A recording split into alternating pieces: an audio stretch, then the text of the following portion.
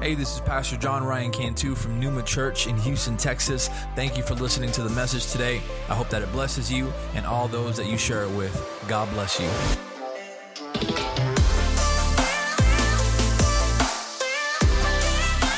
Be seated for a second. How are we doing this morning? Amen. It's a good day to be in the house of God. It's a good day to be an Astros fan. Amen. And it's a bad day to be a Dodgers fan. Yeah. No, you got no support in here, sister. The Bible says that in the end times, Jesus is going to separate. He's going to separate the sheep from the goats. He's going to separate them to the left. And it's interesting that goats in the Greek word for goat is Los Angeles. Where's Pastor Danny? Man, he left, man. I had planned that joke all morning, and he's not even here. Praise God. The discernment. Well, praise God. It's good to be in the house of God. Amen. Always. And if you don't see somebody at church this morning, because, around these times, October, November, December, people stop coming to church. It's like the February of gym season, right? When you get to February, it's like, I'll start next year. And so these kind of seasons, people need that extra push, right? They're coming towards the end of the year and they're like, man, God, this wasn't a great year. You know what? Maybe next year. No, start today, right? Start today. Because God's presence is not just for next year. It's right now, right? And so if you see somebody struggling, if you see somebody not here, man, reach out to them and tell them, hey, you need to be in the house of God, because where the presence of the Lord is, there is freedom. Amen. Amen. Why don't you stand with me? We're gonna go ahead and get into the word. Genesis chapter 39. Genesis 39, verses 6 through 12. Last week we talked about Joseph, and we're gonna kind of get into some more of the details of his story. So this is after Joseph was sold by his brothers into slavery. An Egyptian officer by the name of Potiphar, he buys Joseph as a slave.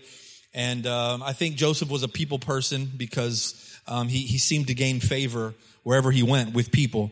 And so he got favor with Potiphar, and Potiphar put him in charge of all the things that he owned.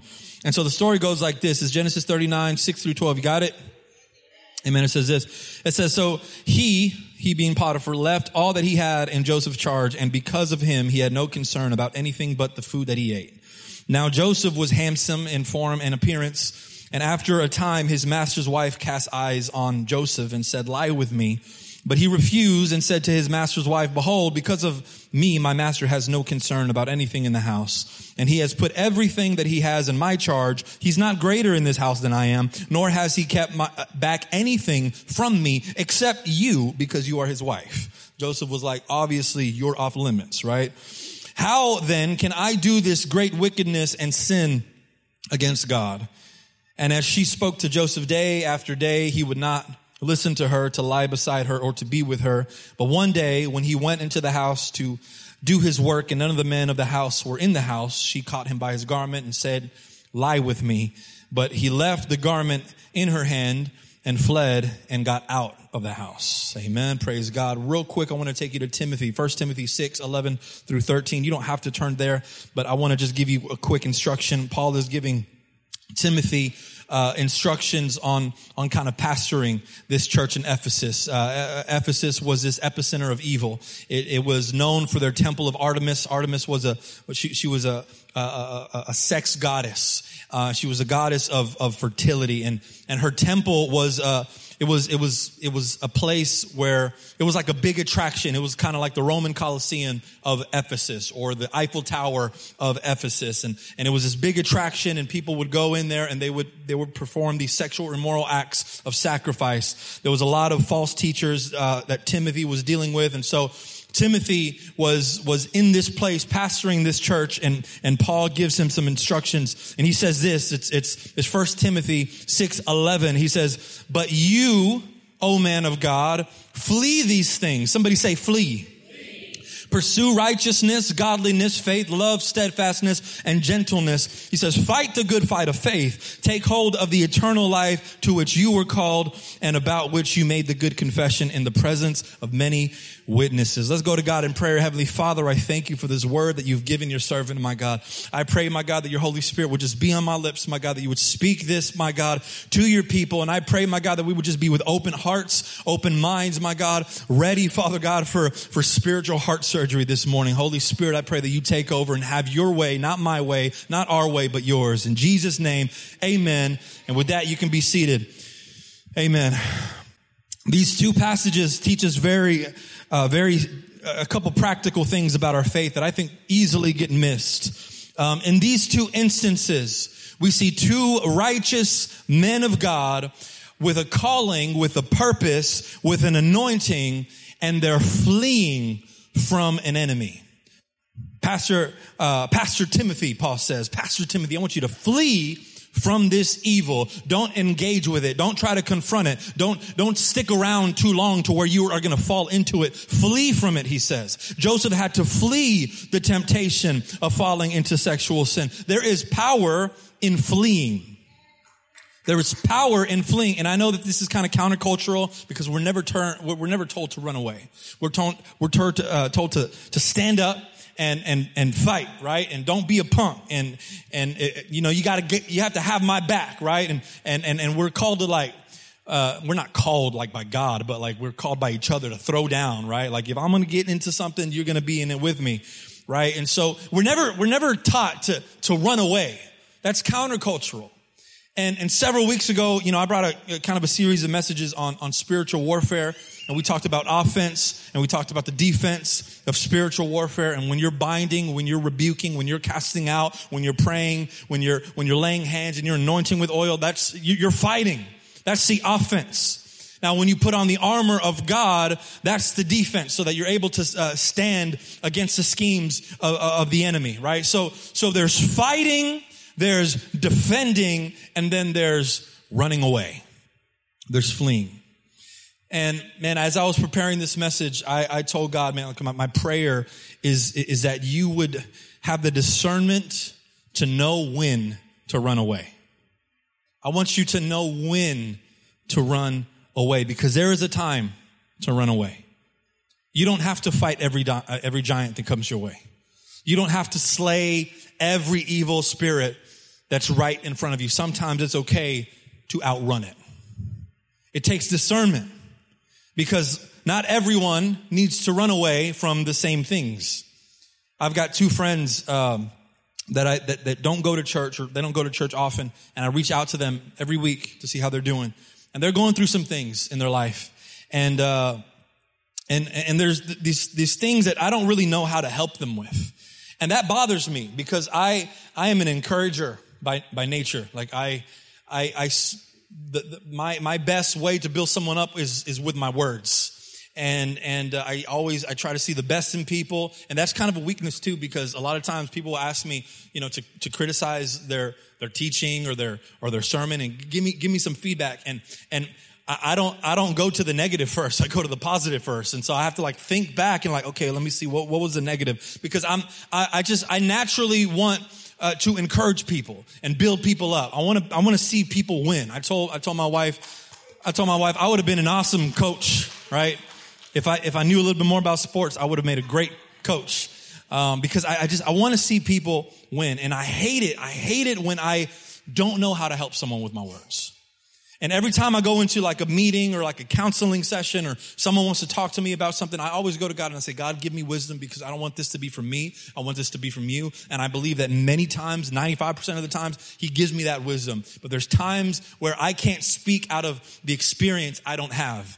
And I have to give them the truth, and I have to tell them, I hate this, but I don't know how to help you. I don't know what to say, because I've never fought that battle. I don't know what it is to have an alcohol addiction. So I don't really know how to help someone through that. I can give you maybe some resources. I can I can pray for you. I can offer accountability, but I can't help you through that. I don't know what it's like to have the majority of my friends be non-Christian friends who are trying to pull me back into the world. Since I was born, the majority of my friends have been people in the church, and the minority have been non-Christian friends. So I don't know how to do that. We've never really had a struggling marriage, praise God. I don't know what it's like to be addicted to drugs or that party scene, the club life, like none of that. And it's funny, sometimes I go to God, I'm like, God, where's my testimony, you know?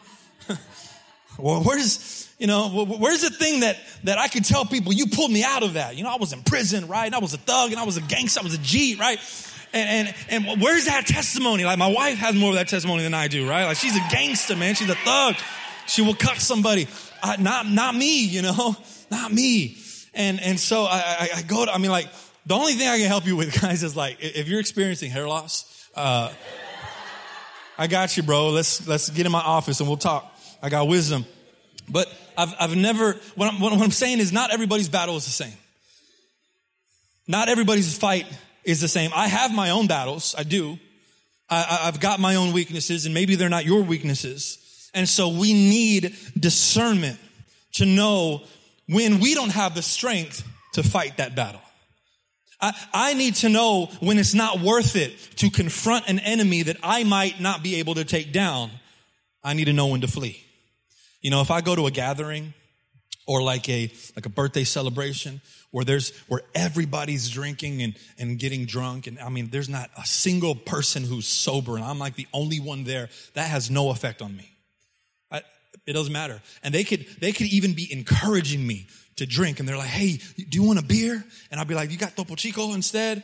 All right, I always go for the Topo Chico. Or they're taking shots in the corner, and then I'm right there with my cafecito, you know, like, that has no effect on me. There's no temptation for me to want that life. But that might be not a very good place for you if you've dealt with that. And so it might not be a good place for you to confront an enemy, to confront temptation when you know you might be too weak, that you're going to fall into it. And so instead, the wiser thing to do is flee from those things. Right? Because, you know, this is the truth, and it's not going to sound very churchy, but you can't win every battle you fight. Some enemies are bigger than you are. Some of them are stronger than you are. And that's not to say it's always going to be that way, because where there is growth, that means you outgrow some of the things that were stronger than you before. But you have to recognize when you are in a moment of weakness that you can't confront an enemy that you can't win. So instead, you got to outrun it. And Paul says in 1 Corinthians 10:13, he says, no temptation has overtaken you that is not common to man. So he's saying there's nothing new under the sun. Everything you've been through, homeboy's been through it too. Everything you've been through, homegirl's been through it too. Like, there's nothing new. You got no new pity party that I haven't heard yet. It says God is faithful, and he will not let you be tempted beyond your ability. But with the temptation, he will also provide the way of escape, that you will be able to endure it. So listen, some enemies you fight, some enemies you withstand the blows and you're not fazed by it because you got the armor of God on, and there's others where you have to outrun. The battles you can't win, you have to outrun. And the Bible is clear, there is an escape route. There is a way out. And there is nothing wrong, there is nothing shameful about running away from an enemy that might take you down if you choose to fight it. And as I said earlier, this isn't churchy, right? Like, this isn't what you want to hear. What you want to hear is whenever the devil comes your way, you can slay it. And just remember David and how he confronted Goliath, and Goliath went down. Don't be stupid. Don't be stupid. Kids, don't say stupid. But don't be like, because this is how we stumble. We get a little too cocky. We get a little too arrogant. We get a little too confident because we think because I'm a new creation, that means I can win every single battle that comes my way. And that's just ignorance. And maybe the reason you struggle with the same thing over and over and over again is because you haven't learned the art of the flight. You're waking up every single day and you're facing it and you're trying to fight it and you lose and you're like, you know what? I can do it this time. I can do it this time. And I can just go hang out with her. We're just going to watch a movie for a couple hours. Nothing's going to happen, right? Or it's just a few old friends of mine who like to get together and drink all the time and nothing's going to happen. I'll just let them know that I'm not drinking anymore. Just because you have the Holy Spirit doesn't mean that you still don't carry your flesh. I'm not preaching a churchy message this morning, right? Again, you want to hear, if you got the Holy Spirit, you got it every single time, 100%. No. Because you still walk in the flesh. And Paul had to tell the Galatians, even though you have the Holy Spirit abiding in you, do not walk in the flesh to gratify the desires of your flesh. Instead, you have to walk in the Holy Spirit. But that isn't to say that sometimes you're not going to walk in the flesh, even though the Holy Spirit abides in you. And so when somebody gets your blood boiling, come on. That isn't the anger. That is an emotion that comes from your flesh. Holy Spirit's not making you angry. Somebody cuts you off. That's not the Holy Spirit saying, no, you need to get mad right now. You need to honk that horn.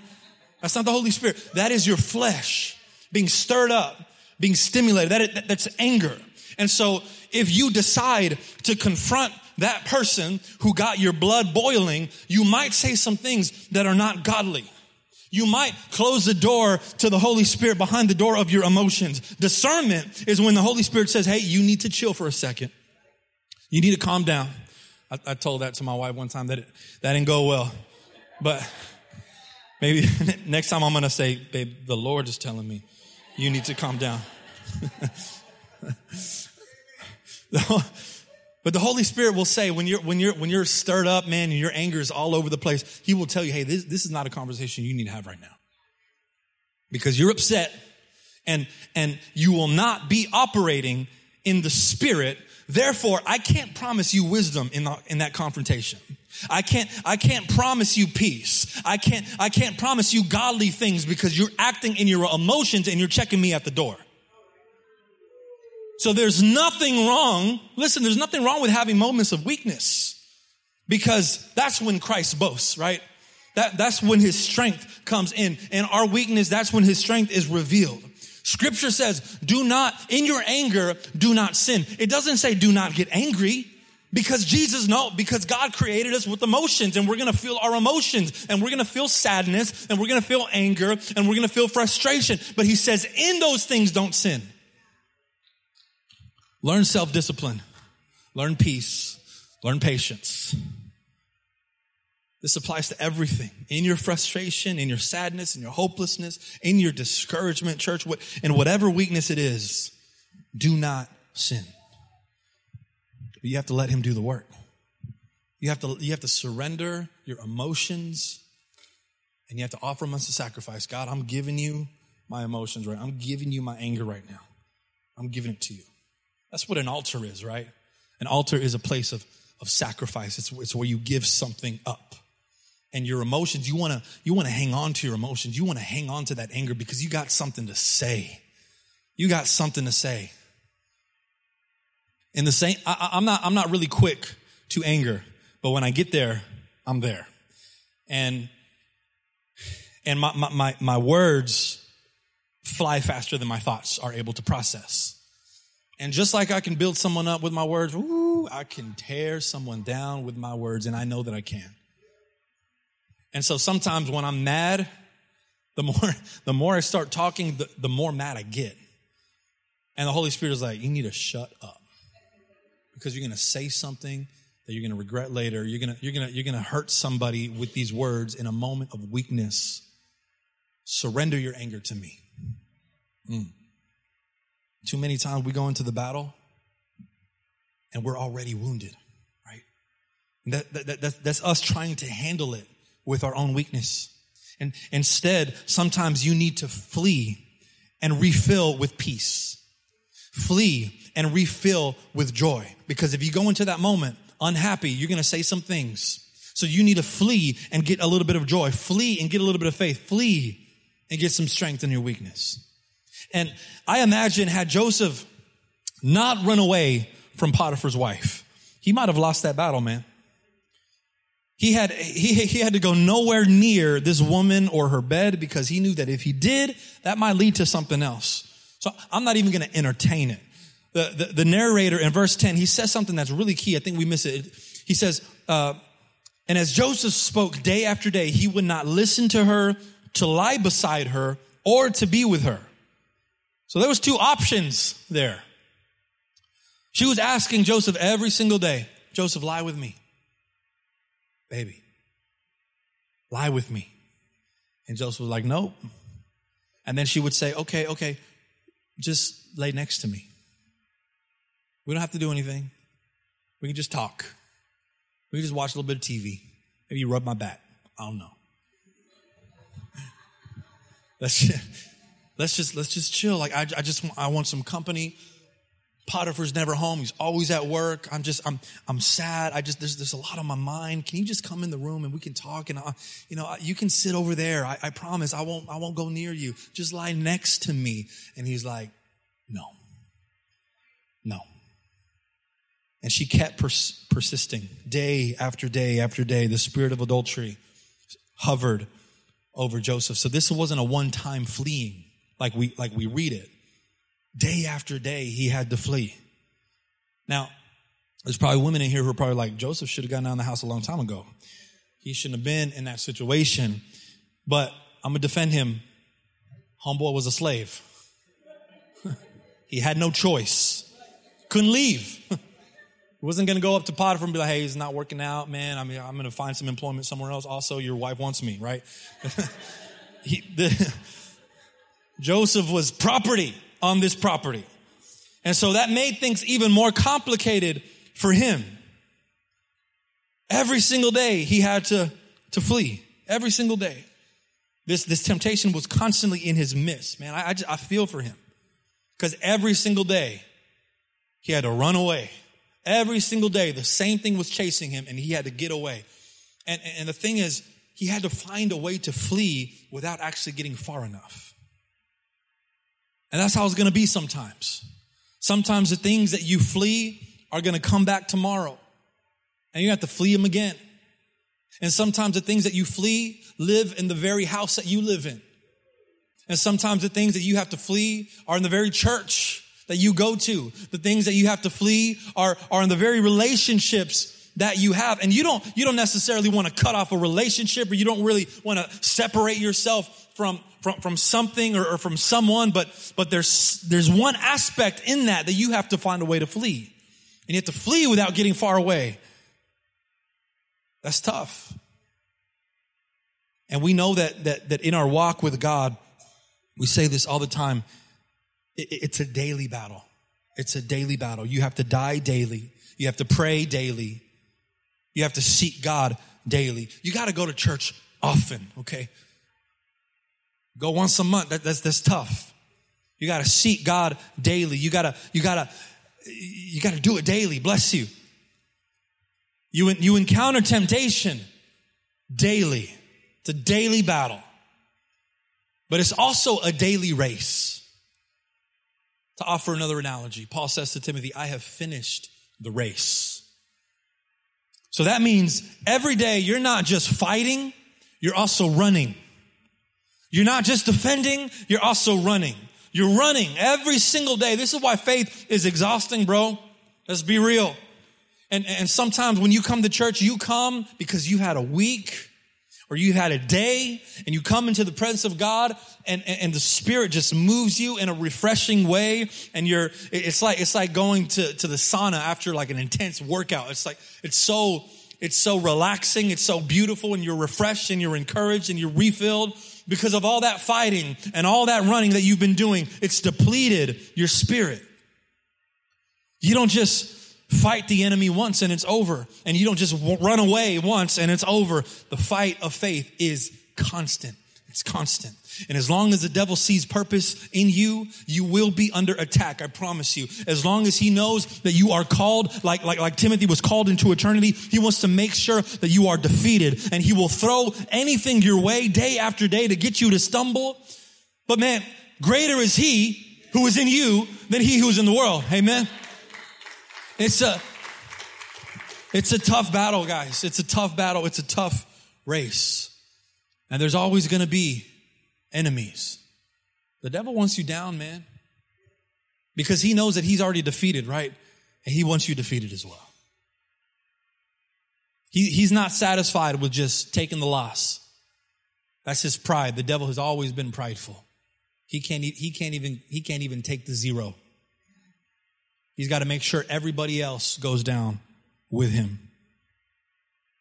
And it's a tough battle. It's a tough race because there's always going to be enemies. There's always going to be devils. But I want to encourage you with this. The ones who lose, I got your attention for a couple minutes. The ones who lose, the ones who give up on their faith, they give up on God, they give up at church, and you text them and they start ghosting you. And the ones who just give up, the ones who quit, those are the only thing they ever look at is the challenge. That's the only thing they ever look at. And so one day they're walking and then they stumble and then maybe they get back up because they got a body of Christ and they're there to pick you up and pray for you. And then you stumble again and then you get up and you're like, all right, I'll come back to church. And then you stumble again. You're like, all right, I'm going to repent again. And then you stumble again. And then this time you're like, you know what? It's always going to be like this. There's always a stumbling block. There's always a temptation. There's always a devil. There's always something. There's always a battle. And the ones who stay down because what they're looking at is the battle. And they think this is too much. When Peter, I want you to listen to this. When Peter called Jesus, when he saw Jesus walking on water, he says, if it's you, call me. And Jesus says, come. And even though Peter knows that this isn't normal, if I walk out of this boat and I step my foot on water, like that's not normal, right? People don't walk on water. But he knows that if Jesus is calling him to it, Jesus has somehow, I can't explain it, I don't know how he does miracles, but he has somehow made a way for me to come out to him in the way that he's coming towards me. So if I'm saying, Jesus, call me, and he's saying, come, he's making it possible. And so Peter's the only one, and he steps out of the boat, and at first his focus is on Jesus. His focus is on the one who called him. And he's like, all right, I'm coming, Jesus. I'm coming, Jesus. I'm walking your way. I'm walking your way. And then all of a sudden the winds pick up. And he's shifting his eyes a little bit, but he's still focused. And then all of a sudden maybe he hears some thunder rolling. He sees some lightning in the distance and he's starting to get a little nervous. And then the waves start to get a little violent. And now they're splashing him and now he's actually kind of feeling it. And so it's taking his focus off of the one who called him. And now he's looking at the storm. Now he's looking at the water. Now he's thinking, how am I going to survive this? What if the waves knock me down? And now I have to swim and I have to find a way to swim hard and I'm gonna have to shout out to the disciples to throw me a lifeline. And now he's thinking about his battle and his focus is not on Jesus. And so he begins to sink because his focus was on the battle. It wasn't on Jesus. Now, I think that there's a beautiful parallel here with the story and the story of salvation. Because in the same way that Peter called out to Jesus, you called out to Jesus. And what did Jesus say? He said, come and do impossible things. Come and be raised to life. Come and no longer be dead in the trespasses of your sin. Come and be raised in a way that no one has been raised before. Come, I'm making it possible for you. And you start walking towards Jesus because there is power in that resurrection and you're focusing on Jesus and you begin this walk of faith and it starts out great, man. And your focus is Jesus and you just want more of him and you want to be at church and you want to get more involved and you start reading your word and you get into ministry and your focus is on him. But somewhere along the way, you begin to notice the waves are forming, the storms are forming, the obstacles, the spirits, the attacks, the devils, the sickness, the financial financial loss and giants are sizing you up, and now you're getting nervous because your focus is on the spiritual warfare rather than the spiritual victor. And now you're looking everywhere else but Jesus, and when you fall, that's all you're looking at. It's always going to be this way. I'm always going to be a failure. I'm always going to have this addiction. I'm always going to have this anger problem. I'm never going to grow. It's always the same thing. It's always the same rock that I stumble upon. And what if you just looked up that Jesus? The one who says, come. It doesn't have to be quickly. You're not racing anybody else. This is your race. Get up and just come. I know you fell, but I'm still calling you to come. Come. Peter was so worried. He was so worried about how he was going to win the fight with the waves. How am I going to do this? Oh, snap. I'm really doing this right now. When Jesus called me, it was a little bit more calm. When Jesus called me, it was all good. When Jesus called me, it was new to me, and I was leaving the boat behind, and I was following Jesus, and because I've heard some stories about Jesus, how he's a good God and he loves me, and I just want to be in his presence, so I'm going to walk. But the reality of your walk is that there are going to be stumbling blocks. There are going to be enemies. There are going to be obstacles. Peter should have never even given the waves attention. Sometimes what comes your way, church, is not worth the fight, because fighting it will only be a distraction. And it might be a fight that you can't even win. When all along, what we should have been doing is fleeing. I know it's crunk, man, when we talk about spiritual warfare.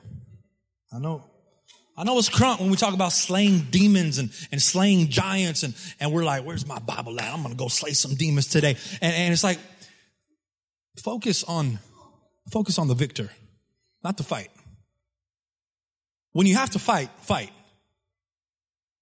But don't go looking for it. Don't put your focus on it. Don't be like, where can I find some demons to confront today? Don't put yourself in stupid situations. Kids, don't say stupid. Focus on Jesus. You know, this week for me, it was a rough week, man. We had like sick kids, like, I don't know, like they were sick one day and then they were perfect. And then they were sick the next day. And it was rough. It was rough in the Cantu household. And it was like thing after thing after thing. And you know, situations bother me, but I feel like I can handle my frustrations with situations better than I handle frustrations with people. Because I can't do anything about my situation. They just happen. People make things happen, right? And so I can reason with people. I can't reason with the situation. And so sometimes I'm like, man, why do people have to do this? Why are people this way? Why do they say these things? Why did he just say that? And I'm always looking for a deeper meaning than one that's given. And I've realized that if I give it more than 5 seconds of thought of the person who's frustrating me, it's not healthy for me. I start to get mad. I start these fake arguments in my head, all over an assumption. And I have learned not to give these things too much thought, because in doing so, I'm simply giving fuel to the enemy. I'm simply getting more mad over something that I don't need to get mad about. Paul tells Timothy, but as for you, man of God, as for you, woman of God. I love that Paul says this. I was studying this passage for one of my classes, and no one else in the New Testament is called man of God. It's a very common theme or common phrase in the Old Testament. And so what Paul was doing to Timothy was he was confirming his calling. You are a man of God. You remember Elijah? You remember Elijah? You remember Moses? You remember David? They were men of God. You are a man of God. Remember that you are a man of God. You are a woman of God. And because you are a man or a woman of God, flee these things. Don't entertain them. And he offers an alternative. He says, instead, pursue. Somebody say pursue. Right? There's that same running analogy. Flee these things, flee evil, but pursue righteousness, godliness, faith, love, steadfastness, and gentleness. What if Joseph would have entertained old girl? What if he would have, listen, let's just go there.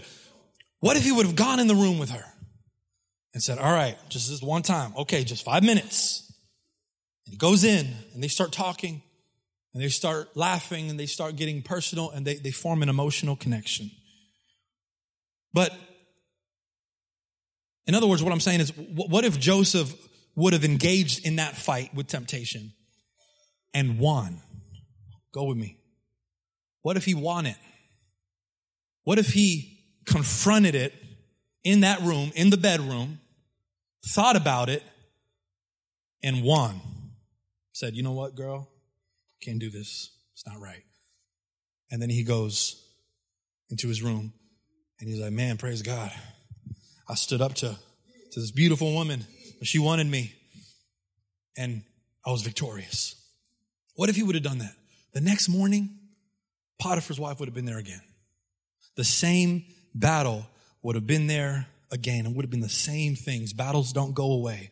If you're attacked today, you're going to be attacked tomorrow.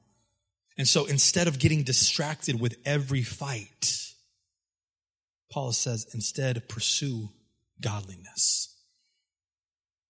Be so focused on godliness.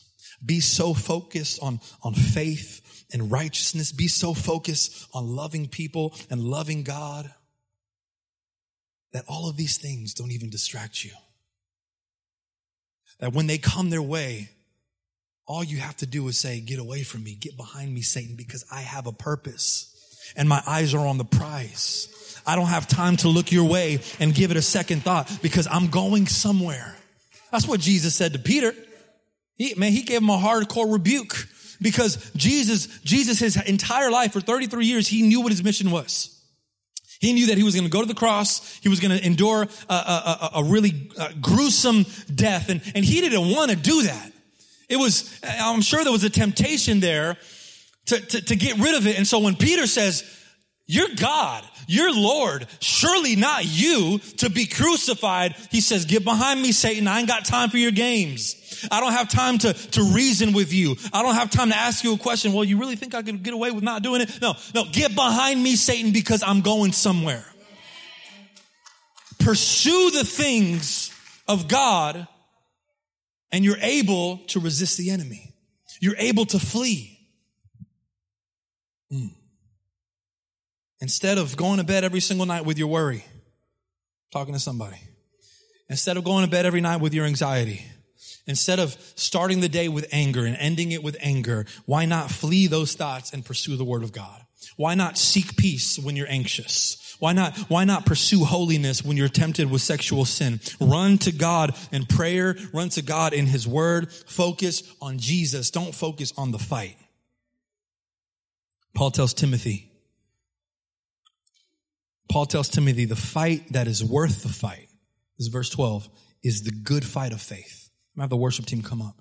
I'm going to end right here. He says, fight the good fight of faith.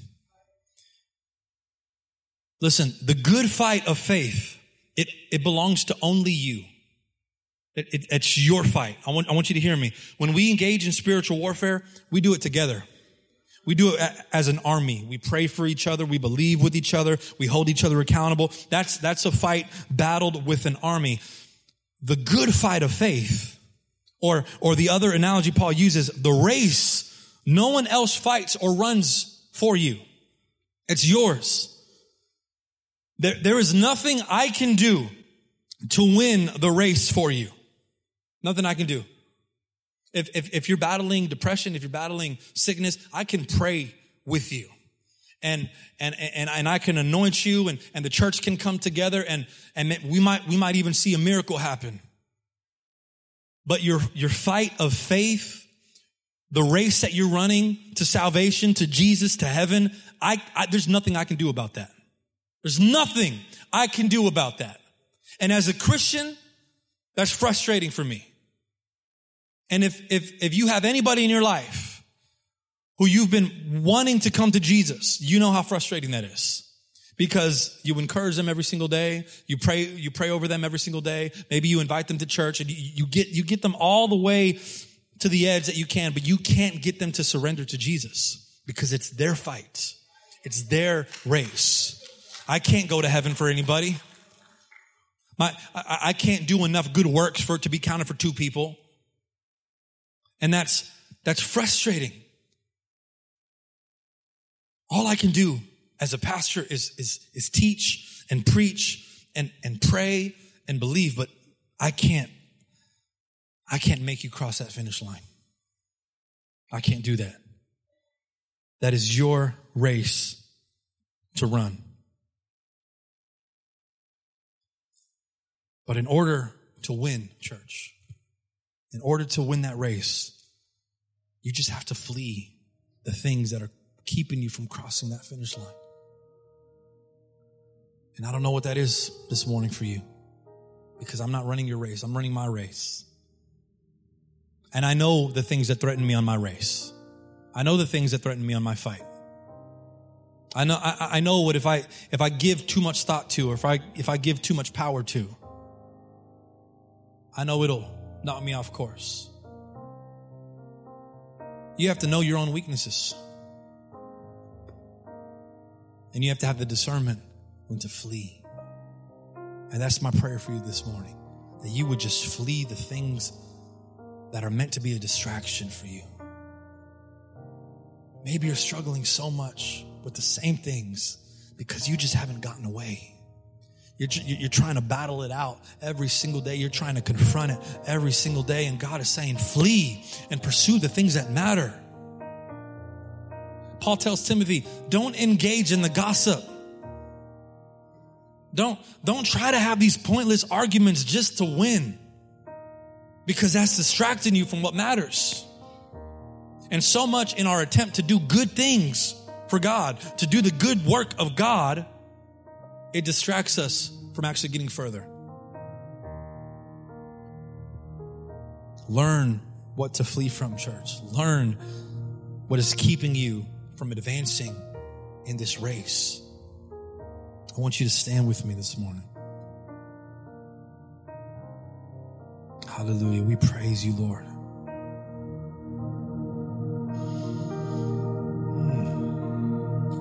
Right there where you're at, why don't you just meditate in His presence? Just close your eyes for a second.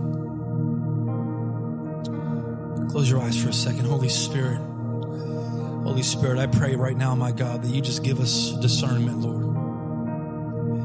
Discernment to know, my God, the things that we've been paying too much attention to, Father God. Sometimes, my God, what we think is good, is a good work, or is a good fight, Lord, is only a distraction, Father. If the enemy can keep us busy long enough to be fighting the same struggles, we'll never advance. And I pray right now, my God, a fresh discernment, my God, deposited upon every single person here in this place, my God.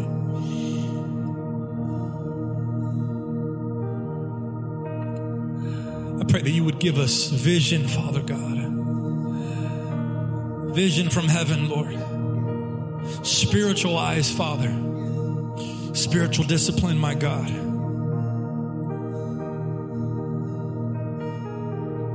And even though we're tired, my God,